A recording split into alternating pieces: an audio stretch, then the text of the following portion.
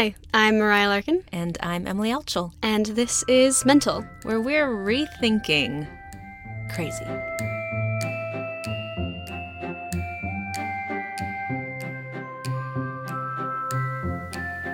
On the show today, we have Isabel Middleton Watts, who's a dear friend of Mariah's. So, Mariah, you want to gush a little? I initially met Isabel at Stevens College, and I was immediately impressed with her strength, her kindness, and her dedication. These are strengths I believe she shares with her mother, who is the reason she's here talking with us today.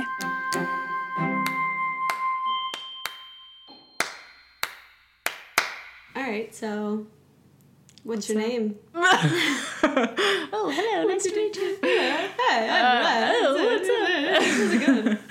Oh, gosh. No, my name is Isabel Middleton Watts, and my mom is crazy. Oh, I'm just kidding. No, that's horrible. That's a terrible word. That is, don't say crazy. Don't call people crazy. My mom, if she hears this, when she hears this, if she heard this already, will scold me viciously, and rightfully so. Mr. Mike, yeah, do-over.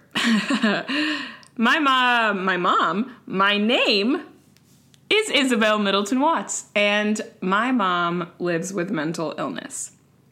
Depressive disorder, adult ADHD, general anxiety disorder, all the good stuff. When I was 12 or 13 years old, my parents officially ended their 20-year marriage. It wasn't an entirely mutual agreement. My father left for his own sanity, and my mom grieved. This was a really dark time for the entire family. Things were broken, nothing made sense, and my mom was so sad. She was so sad, in fact, that she took a leave of absence from her job. She had been the sole provider of our family for my whole life, monetarily, and was put into a psych ward because she was just so terrified of what she might do. It was weird. All of these bits, this memory stuff, is kind of cloudy because it just sucked so bad for everybody. We hadn't lived in South Dakota, where we were living at the time, for more than 2 years. I was in middle school, so my life sucked regardless of what everyone in my family was dealing with. And I remember my aunt and my grandmother coming to be with us for a week or so while my mom was hospitalized. And that was weird, but also kind of fun because we hadn't seen family in a while. And then my mom came back. And even though my sisters and I knew that it was kind of embarrassing that our mom went away to a mental hospital, it was also this logical idea in our minds that she was sick, so she did what she needed to do, and her coming home meant she was well enough to be back. That was not really the case. She couldn't function. She was quickly coerced to quit her job, given the circumstances, illegal, and could not function. It felt like she had lost her sense of being. And I know it felt that way for my mom too, but yeah, it just felt like who she had been for 13 years of my life was sucked out of her. Her entire life up until that point had been dedicated to working with sick kids and being a mom. That was the only mom I knew. I mean, she was nonstop. She worked constantly and tirelessly helped people. And then, all of a sudden, she couldn't even get out of bed. She would spend days in the dark in her bedroom in the attic, or she would make it to the couch in an attempt to get something done, to search for a job or to pay some bills, and then just cry or stare or fall asleep there. And I think that's when we knew that this wasn't just sadness, that this was an all-consuming, heavy force weighing on my mother. So she went back to the hospital. And I think at this time, my sisters and I don't know if we ever explicitly had this conversation, but we had this mutual understanding of what was happening and that she needed to go back and that hopefully it would help, but she probably wouldn't be fixed or better when she got out. And that every one of us in the family would have to learn to live with that. And then that was okay. It was our new sense of normal. And I know I kind of just sounded chipper there, but in case you've missed this statement as well, it was not easy. You know, the stages of grief, denial, anger, bargaining, depression, acceptance. I went through those like a textbook. Like, if someone had been filming me that entire time, they would use that footage in every psychology class around. Denial. My mom's just sad. She'll get better. Anger. And this one, I think, hit me the hardest and the longest. I was angry that at the peak of my adolescence, this weird, confusing, terrible time, I lost my mother.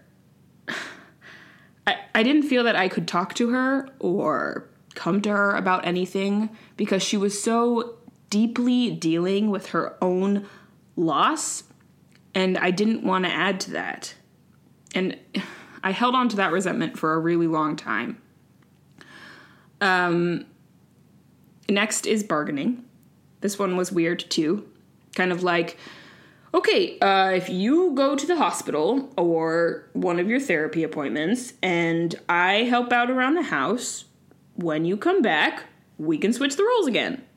Some form of compromise, which logically makes no sense, but you're grieving, so whatever. And then depression. And I think that initial anger then manifested into tears and despair and feeling lost, being unable to fix the situation, knowing that your mom doesn't want to be this way, knowing that she loves you, but not being able to make her happy. But then acceptance. And acceptance comes when you gain some true understanding of the trauma, of the grief, and then you work to live with it. And I think that became a really cool thing with my family. What we did to understand and to live with the circumstances.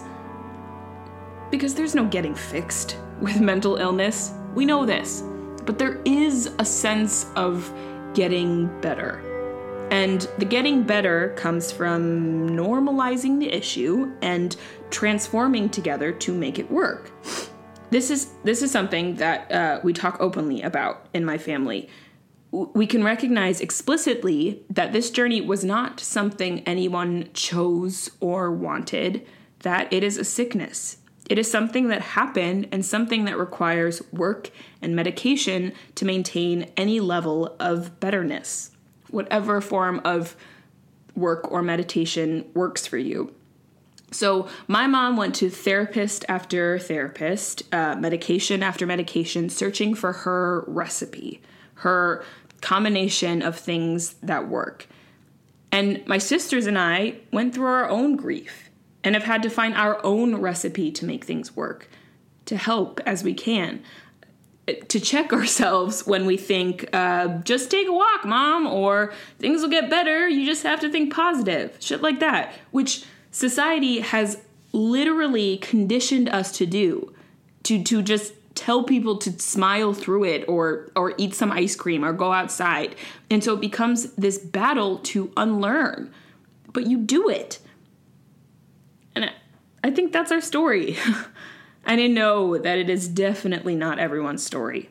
But I am so thankful that learning to live and thrive with the abnormal is our story. Things changed super drastically. But everyone survived and everyone loves each other.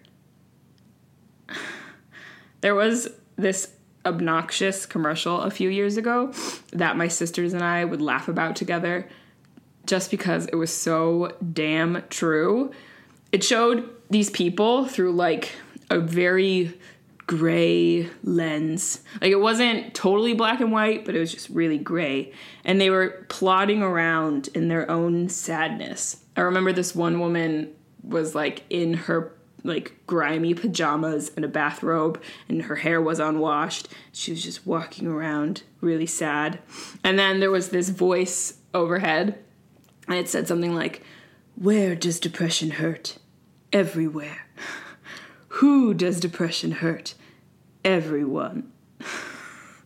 And we would laugh so hard because it was so dramatized, but it was so real.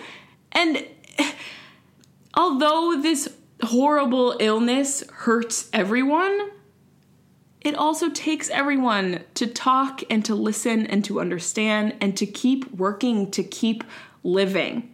Yeah, it's going to affect everybody, but all of us are then a part of it. And all of us have to become that army that fights this battle. And that's pretty cool. Yeah. I tried not to move so much, but I still moved.